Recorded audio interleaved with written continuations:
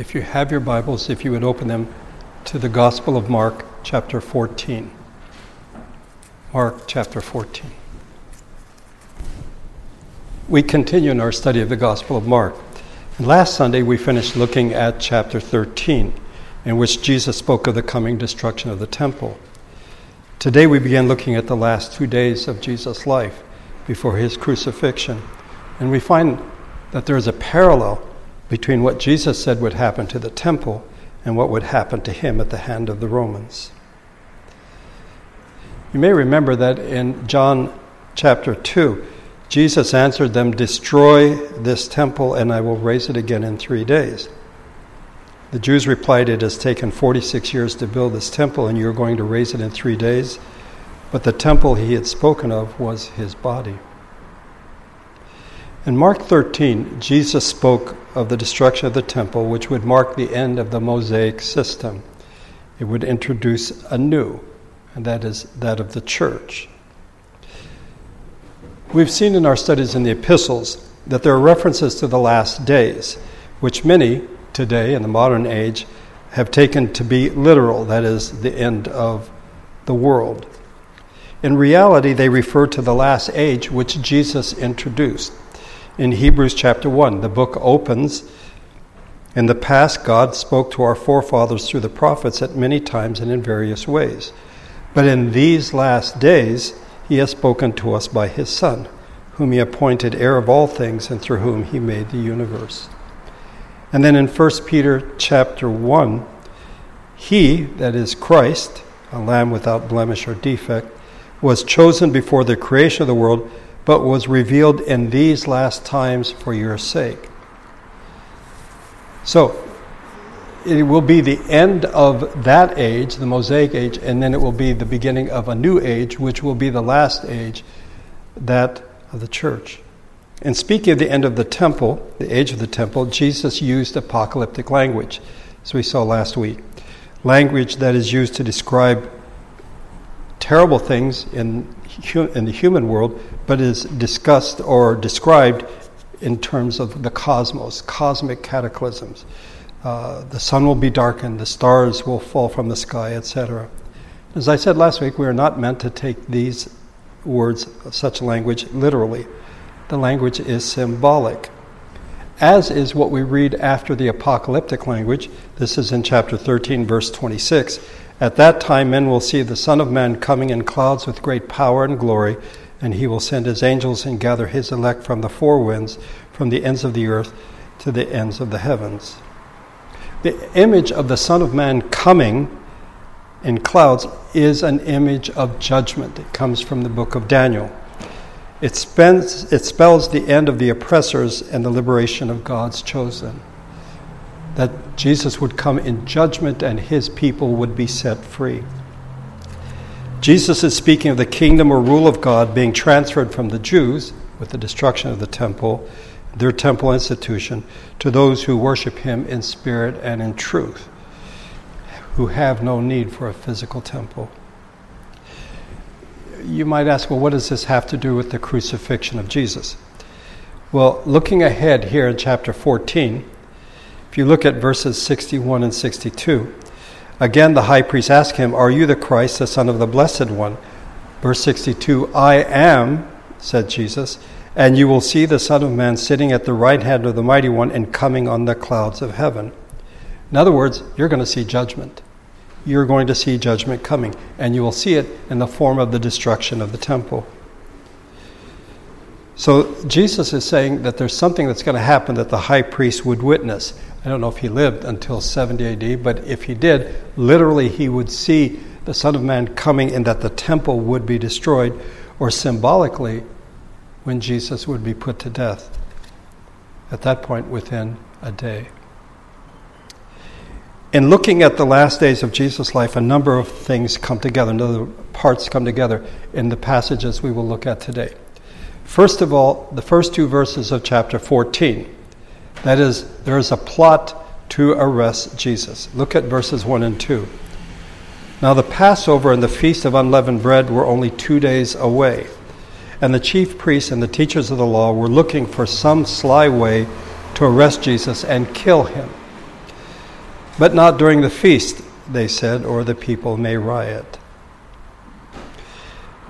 Some things to think about. First of all, Passover is the most significant holiday in the Jewish calendar. The Israelites, as Zib read to us today, Stephen was giving his defense before the Sanhedrin. They had been slaves for at least 4 centuries in Egypt. Moses had been sent down to bring them out and take them to the promised land. Pharaoh refused to let them go.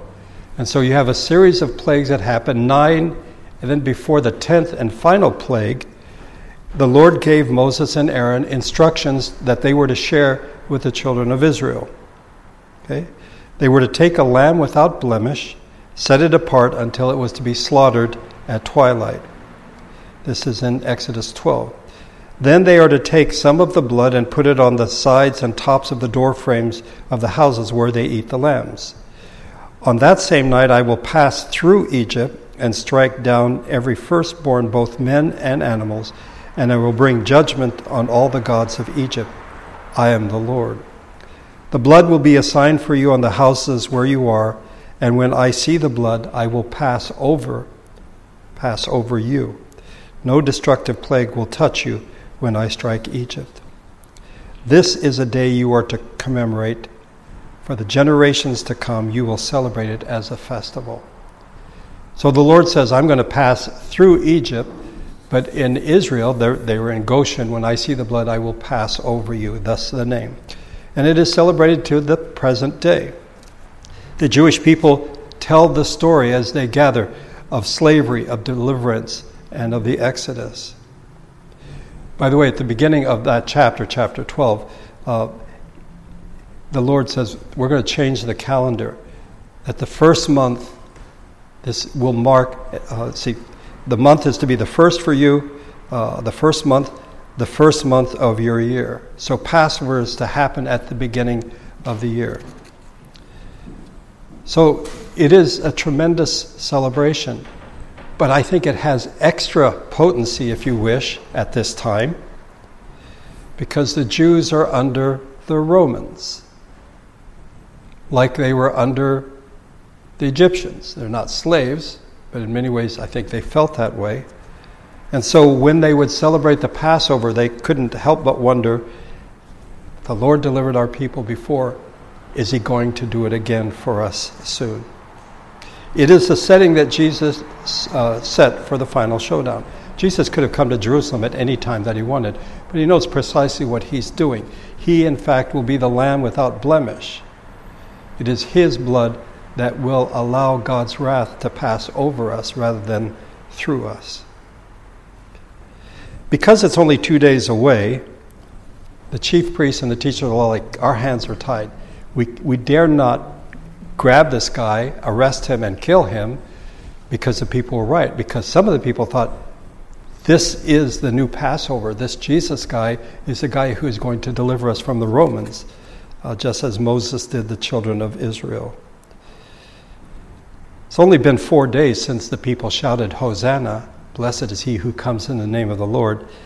Yeah, so they are looking for a sly way, not particularly crazy about the use of language, but craftily. They want to sneakily do something where they can arrest him and there not be a riot. Now a change of scene, verses 3 through 9 of Mark 14. While he was in Bethany, reclining at the table in the home of a man known as Simon the leper, a woman came with an alabaster jar of very expensive perfume made of pure nard. She broke the jar and poured the perfume on his head. Some of those present were saying indignantly to one another, "Why this waste of perfume? It could have been sold for more than a year's wages and the money given to the poor." And they rebuked her harshly. "Leave her alone," said Jesus. "Why are you bothering her? She has done a beautiful thing to me. The poor you will always have with you, and you can help them anytime you want, but you will not always have me. She did what she could. She poured perfume on my body beforehand to prepare for my burial. I tell you the truth, wherever the gospel is preached throughout the world, what she has done will also be told in memory of her." If we take Mark's account chronologically, this is Wednesday night. of Passion Week. But in fact, it's not, because in the Gospel of John, and we are told, 6 days before the Passover, Jesus arrived at Bethany, where Lazarus lived, whom Jesus had raised from the dead. Here a dinner was given in Jesus' honor. Martha served, while Lazarus was among those reclining at the table with him. Then Mary took a pint of pure nard, an expensive perfume. She poured it on Jesus' feet and wiped his feet with her hair. And the house was filled with the fragrance of the perfume. So there is a time difference. It isn't Wednesday night. It's actually Saturday night. It's before Jesus entered into Jerusalem. So John gives us the when this happened. He tells us where it happens, in the house of Simon the leper in Bethany. And he tells us who it is who did this. The woman in Mark's account is unnamed. She's anonymous. But here it is Mary, who is the sister of Martha, also the sister of Lazarus. We've seen before in our study that the Gospel of Mark isn't chronological until we get to the Passion Week. And yet at this point, Mark inserts this story. It sets, if you wish, the stage for the betrayal by Judas. So the meal takes place at the house of Simon the leper. I've always found this a bit strange. I assume Simon has been healed. I assume he's been healed by Jesus. And that's why he's having this meal as sort of a thanksgiving for what Jesus has done for him. But it seems that he's condemned to always be known as Simon the leper. He no longer has leprosy, but that's how people know him. The woman, who is Mary, came with an alabaster jar of very expensive perfume made of pure nard. Alabaster jar is fine-grained gypsum, form of a stone, and she breaks it and pours the perfume. In Mark's account, it's on his head. In John's account, it's on his feet. And yet Jesus, as we'll see in a few minutes, will say, she poured it on my body. Okay? Pure nard. It comes from the dry root leaves of a particular Himalayan plant. Okay, if you know anything about geography, the Himalayas are quite a distance away from Palestine. So no doubt that's part of the reason it was expensive. It cost more than a year's worth of wages, but she freely gives it as an act of worship. She breaks it and pours it on Jesus. An unusual act of worship, to say the least. As one writer put it, it always happens when people decide to worship Jesus without inhibition, to pour out their valuables, their stories, their dancing, their music before him, just as they feel like doing. The others looking on find the spectacle embarrassing and distasteful. You may remember the story when they brought the Ark of the Covenant into Jerusalem and David was dancing wildly, and his wife Michal's like, yeah, that wasn't good. You embarrassed yourself. I must confess, I'm very traditional, conservative, and so sometimes I'm a little put off when people worship God in a way that it's not the way I would do it. I think I might be more with the disciples at this part of the story than I would be with Mary. And I would be wrong. They are distressed over what she has done because it's wasteful. You know, if you want to worship God, sell this and give the money to the temple or give it to the poor. Do something ethical with it. Do something spiritual or religious with it. And they rebuked her harshly for doing this. Jesus corrects them. She has done a beautiful thing to me. Why are you bothering her? And then he goes to say, the poor you have with you always, you can help them anytime you want. This is actually, Jesus is paraphrasing something we find in the book of Deuteronomy, in the Old Testament, in the law. If there is a poor man among your brothers in any of the towns of the land the Lord your God is giving you, do not be hard-hearted or tight-fisted toward your poor brother. Rather be open-handed and freely lend him whatever he needs. Give generously to him and do so without a grudging heart. Then because of this, the Lord your God will bless you in all your work and in everything you put your hand to. Verse 11. This is from Deuteronomy 15. There will always be poor people in the land. Therefore I command you to be open-handed toward your brothers and toward the poor and needy in the land. You see, the fact that there will always be poor people means we will always have opportunity to share what God has given to us.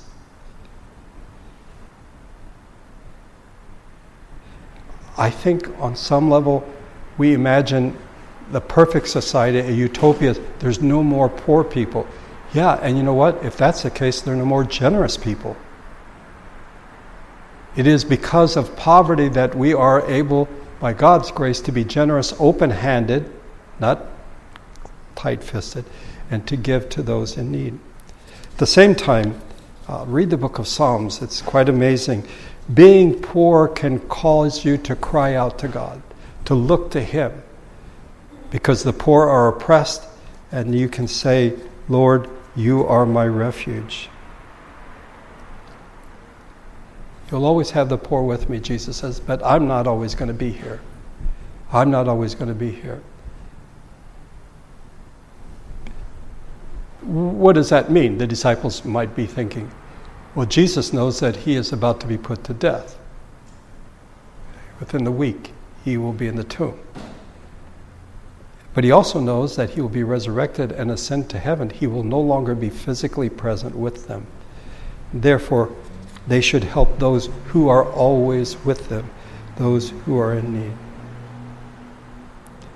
He says she did what she could, and it points ahead to His death and burial. You'll notice, as I said, that Jesus says that she poured the perfume on His body. So John says foot, Mark says head. I would say head to toe.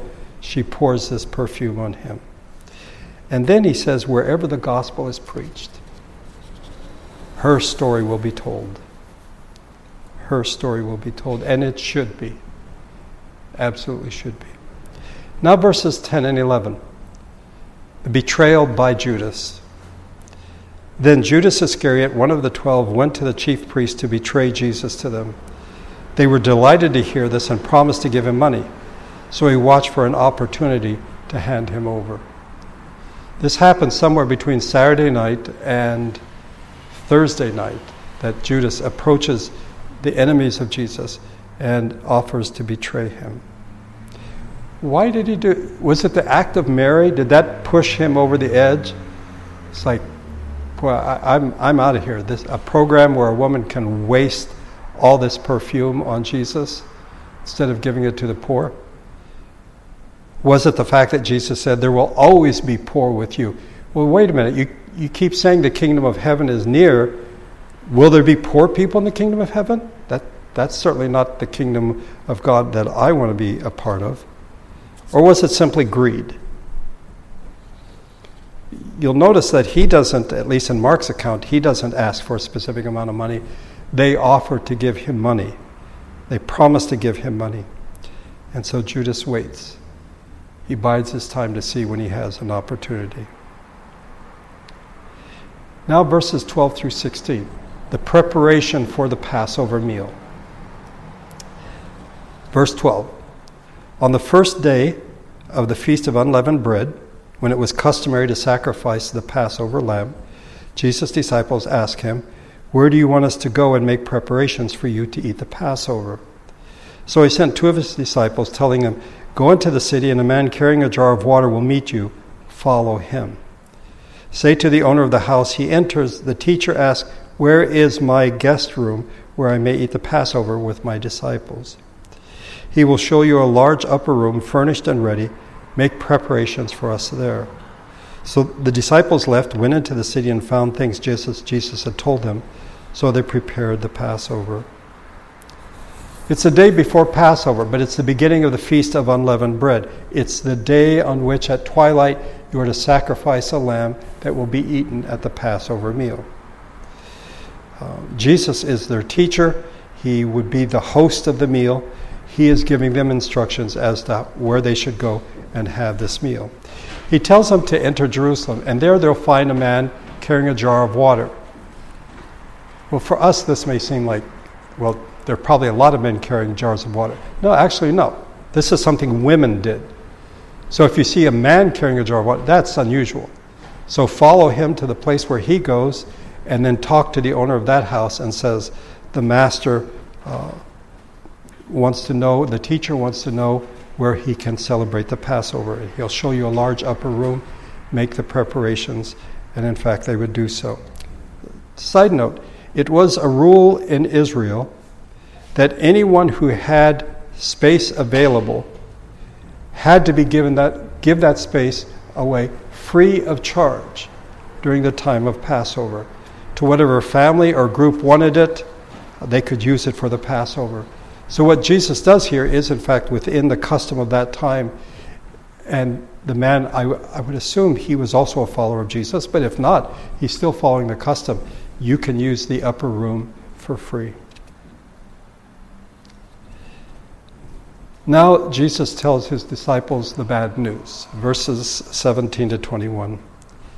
When evening came, Jesus arrived with the 12. While they were reclining at the table eating, he said, I tell you the truth, one of you will betray me, one who is eating with me.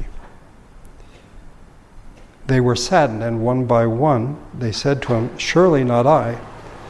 It is one of the 12, he replied, one who dips bread into the bowl with me. The Son of Man will go just as it is written about him, but woe to that man who betrays the Son of Man. It would be better for him if he had not been born. So they're eating a meal, and as was the custom, they didn't sit at a table as we do, but reclined. The food is in the center, and you have these couches all pointing in, and they are reclining and reaching over and dipping, because it's the Passover meal, dipping it into a broth. And while they're doing that, suddenly Jesus makes this announcement. One of you guys is going to betray me. And it's interesting, he also says, it is one of the 12. Lest it wasn't clear enough, it's one of the 12 disciples who will betray him. And their reaction, well, you can just imagine. Passover meal is a time of joy. You remember the deliverance out of Egypt, and you're with the teacher, the rabbi, and then suddenly says, okay, one of you guys is going to betray me.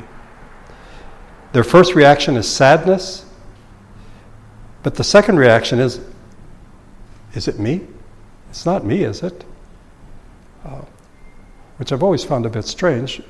I think my first reaction would be, well, it's absolutely not me. But they don't seem to have any confidence that it could not be them. Jesus says it's one of the 12, one who will dip his bread into the bowl with me. And this recalls something from Psalm 41. Even my close friend whom I trusted, he who shared my bread, has lifted up his heel against me. The depth of the betrayal is seen in the fact that he is a friend of Jesus, he's a disciple of Jesus, he shares his food, his bread. By the way, it also means that Jesus knows who it is that's going to do it. Giving Judas the opportunity to back out, to say, I'm not going to betray you. I'm not going to tell the chief priests and the teachers of the law how they may arrest you. But as we find in John's account, Judas leaves. He goes out. Jesus says, what you're going to do? Yeah, do it quickly. He refused the opportunity to repent. And how tragic is that? Then in verses 22 to 26, we have, in the midst of the Last Supper, the institution of what we call the Lord's Supper. Verse 22. While they were eating, Jesus took bread, gave thanks and broke it, and gave it to his disciples, saying, take it, this is my body. Then he took the cup, gave thanks and offered it to them, and they all drank from it. This is my blood of the covenant, which is poured out for many, he told them. I tell you the truth, I will not drink again of the fruit of the vine until that day when I drink it anew in the kingdom of God." When they had sung a hymn, they went out to the Mount of Olives.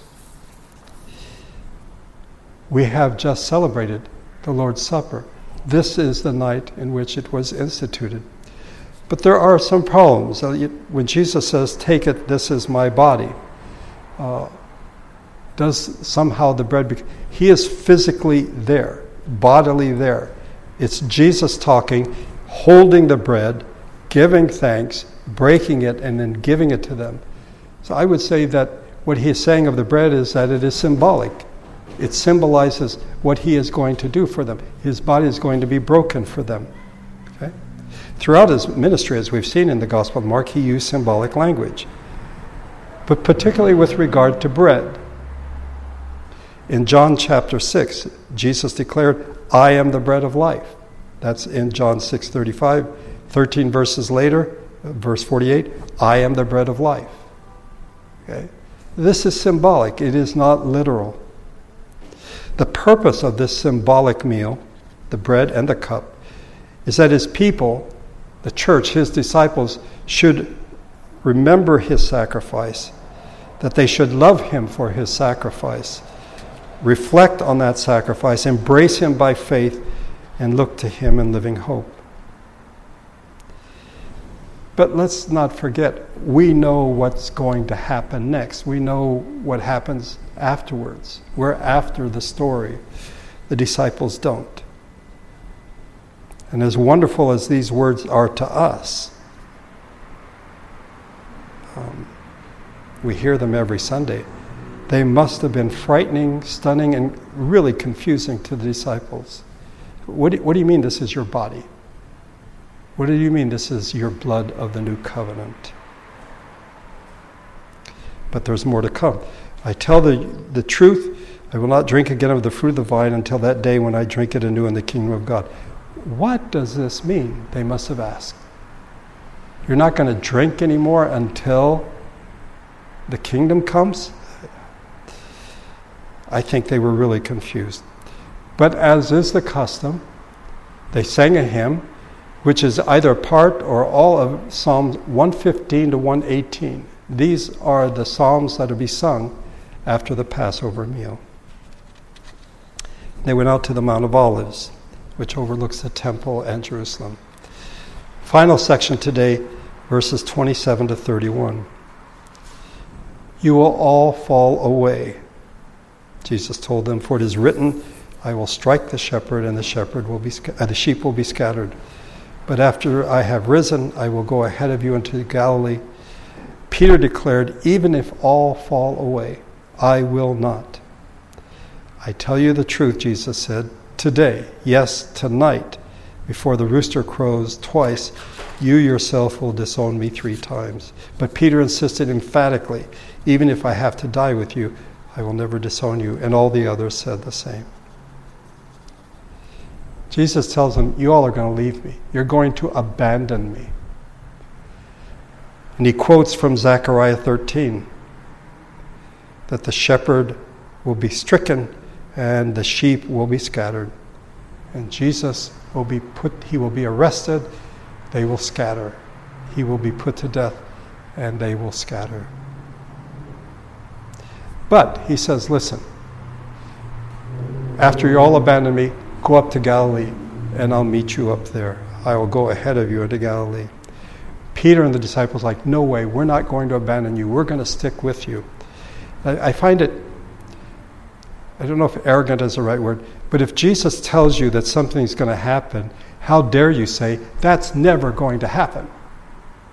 He tells Peter, you're going to betray me, you're going to deny me 3 times, somewhere between midnight and 3 in the morning. Before the rooster crows twice, you're going to deny me 3 times. Absolutely not. Will never happen.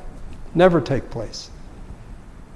Well, we know how the story goes. In fact, he did. But I would also point out that all the others said the same. We like to pick on Peter, but that's because of Peter's denial the 3 times. But they all said, we will not abandon you. But in fact, they did. Okay. In our study of the Gospel of Mark, I have been really hard on the disciples. Their failure to understand who Jesus was, what he was saying, what he was doing, what the kingdom of God was about, they just didn't seem to get it. But in our passages today, I find myself being a lot more sympathetic. The things are happening, and Jesus is saying things, and it just doesn't make sense. It starts with Mary's anointing with expensive perfume. What is she doing? What is this? I mean, I don't know that we have anything that is equivalent to this. I mean, you go to a man and you pour perfume all over his body, expensive perfume. Is this worship? What a waste. And then Jesus says, oh, don't worry, she's preparing my body beforehand for burial. What does that mean? I mean, if you're going to die in 20 or 30 or 40 years, the perfume's going to wear off by then. We know what it means because we know what happened. They don't know what's going to happen. And so it is really confusing to them. And then Jesus says, oh, by the way, one of you is going to betray me. It doesn't seem possible. Then, in the meal, he takes bread, he breaks it, he gives thanks, he breaks it, and he goes, guys, this is my body. What does that mean? What does that even mean? And then he shares a cup with them. He says, this is my blood of the new covenant. That language is very reminiscent of what we hear in Exodus 24.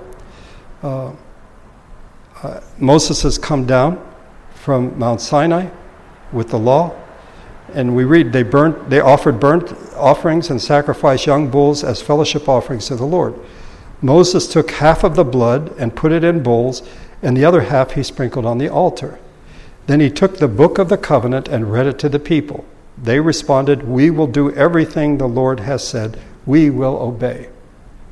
Moses then took the blood, that is in the bowls, sprinkled it on the people, and said, this is the blood of the covenant that the Lord has made with you in accordance with all these words.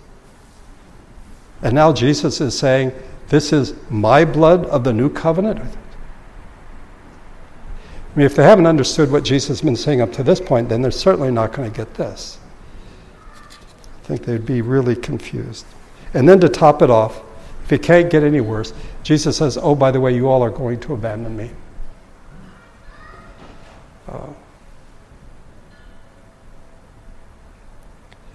This was a hard night for the disciples. And I find that I should be a bit more sympathetic and recognize that as human beings we are frail, and whatever measure of faith we have is a gift from God. Whatever understanding we have is a gift from God. By the way, did Mary know that Jesus was going to be put to death? No. She did something out of an act of love, of worship, not knowing that in fact it was symbolic of something. He is going to be put to death. The Jews don't embalm, they put perfume on the dead body and wrap it in cloths. She is doing something, but she's doing it out of love. As I said, I think I'm with the disciples, or if I was there that night, I was like, Mary, what are you doing? This is not appropriate. But she does it out of love, and Jesus says, leave her alone. She's done this beautiful thing. So the disciples don't get it. I wonder at times if the same could be said of us. That we think we have complete understanding, or at least good understanding. We're always to rely on the grace of God. In whatever measure of understanding we have, it comes from Him. Shortly, the disciples will understand, but not at this point. Not at this point. There are many things that God does in our lives that we don't understand, and maybe we never will till we get to heaven, and then we won't really care. because we'll be in the presence of God. But whatever understanding you and I have, it is because of the grace of God. And now, after the fact, we can read Mark 14 and go, oh yeah, we know what that means. Because of the grace of God. Let's pray together.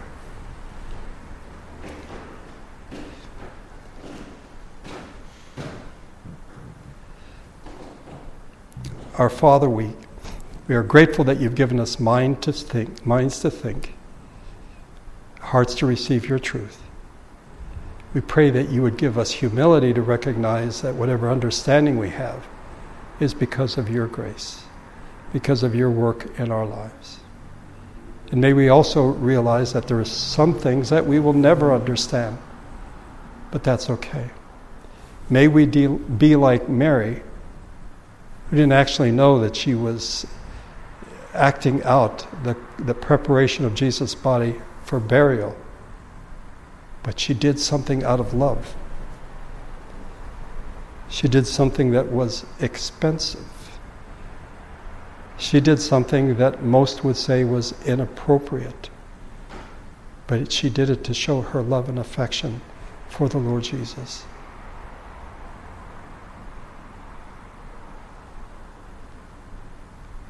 I confess that sometimes I wonder about what people do. My responsibility is to love the Lord Jesus and to worship him and adore him. To know that others may do it in a very different way.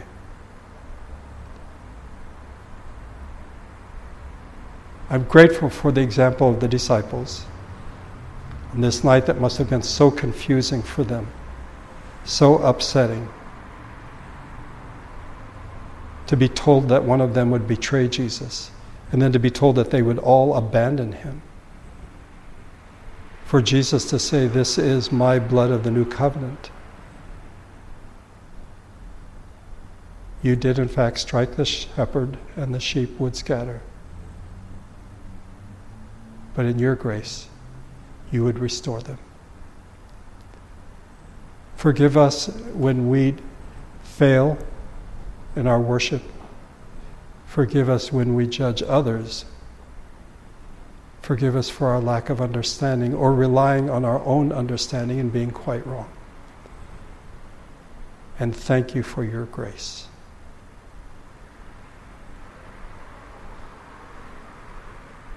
We're grateful for Oscar's birthday last Friday, for Lonnie's tomorrow, for the years you've given to them. Every day is a gift from you. May we be grateful. And now, as we leave this place, may your Spirit and your grace go with us. We pray in Jesus' name. Amen.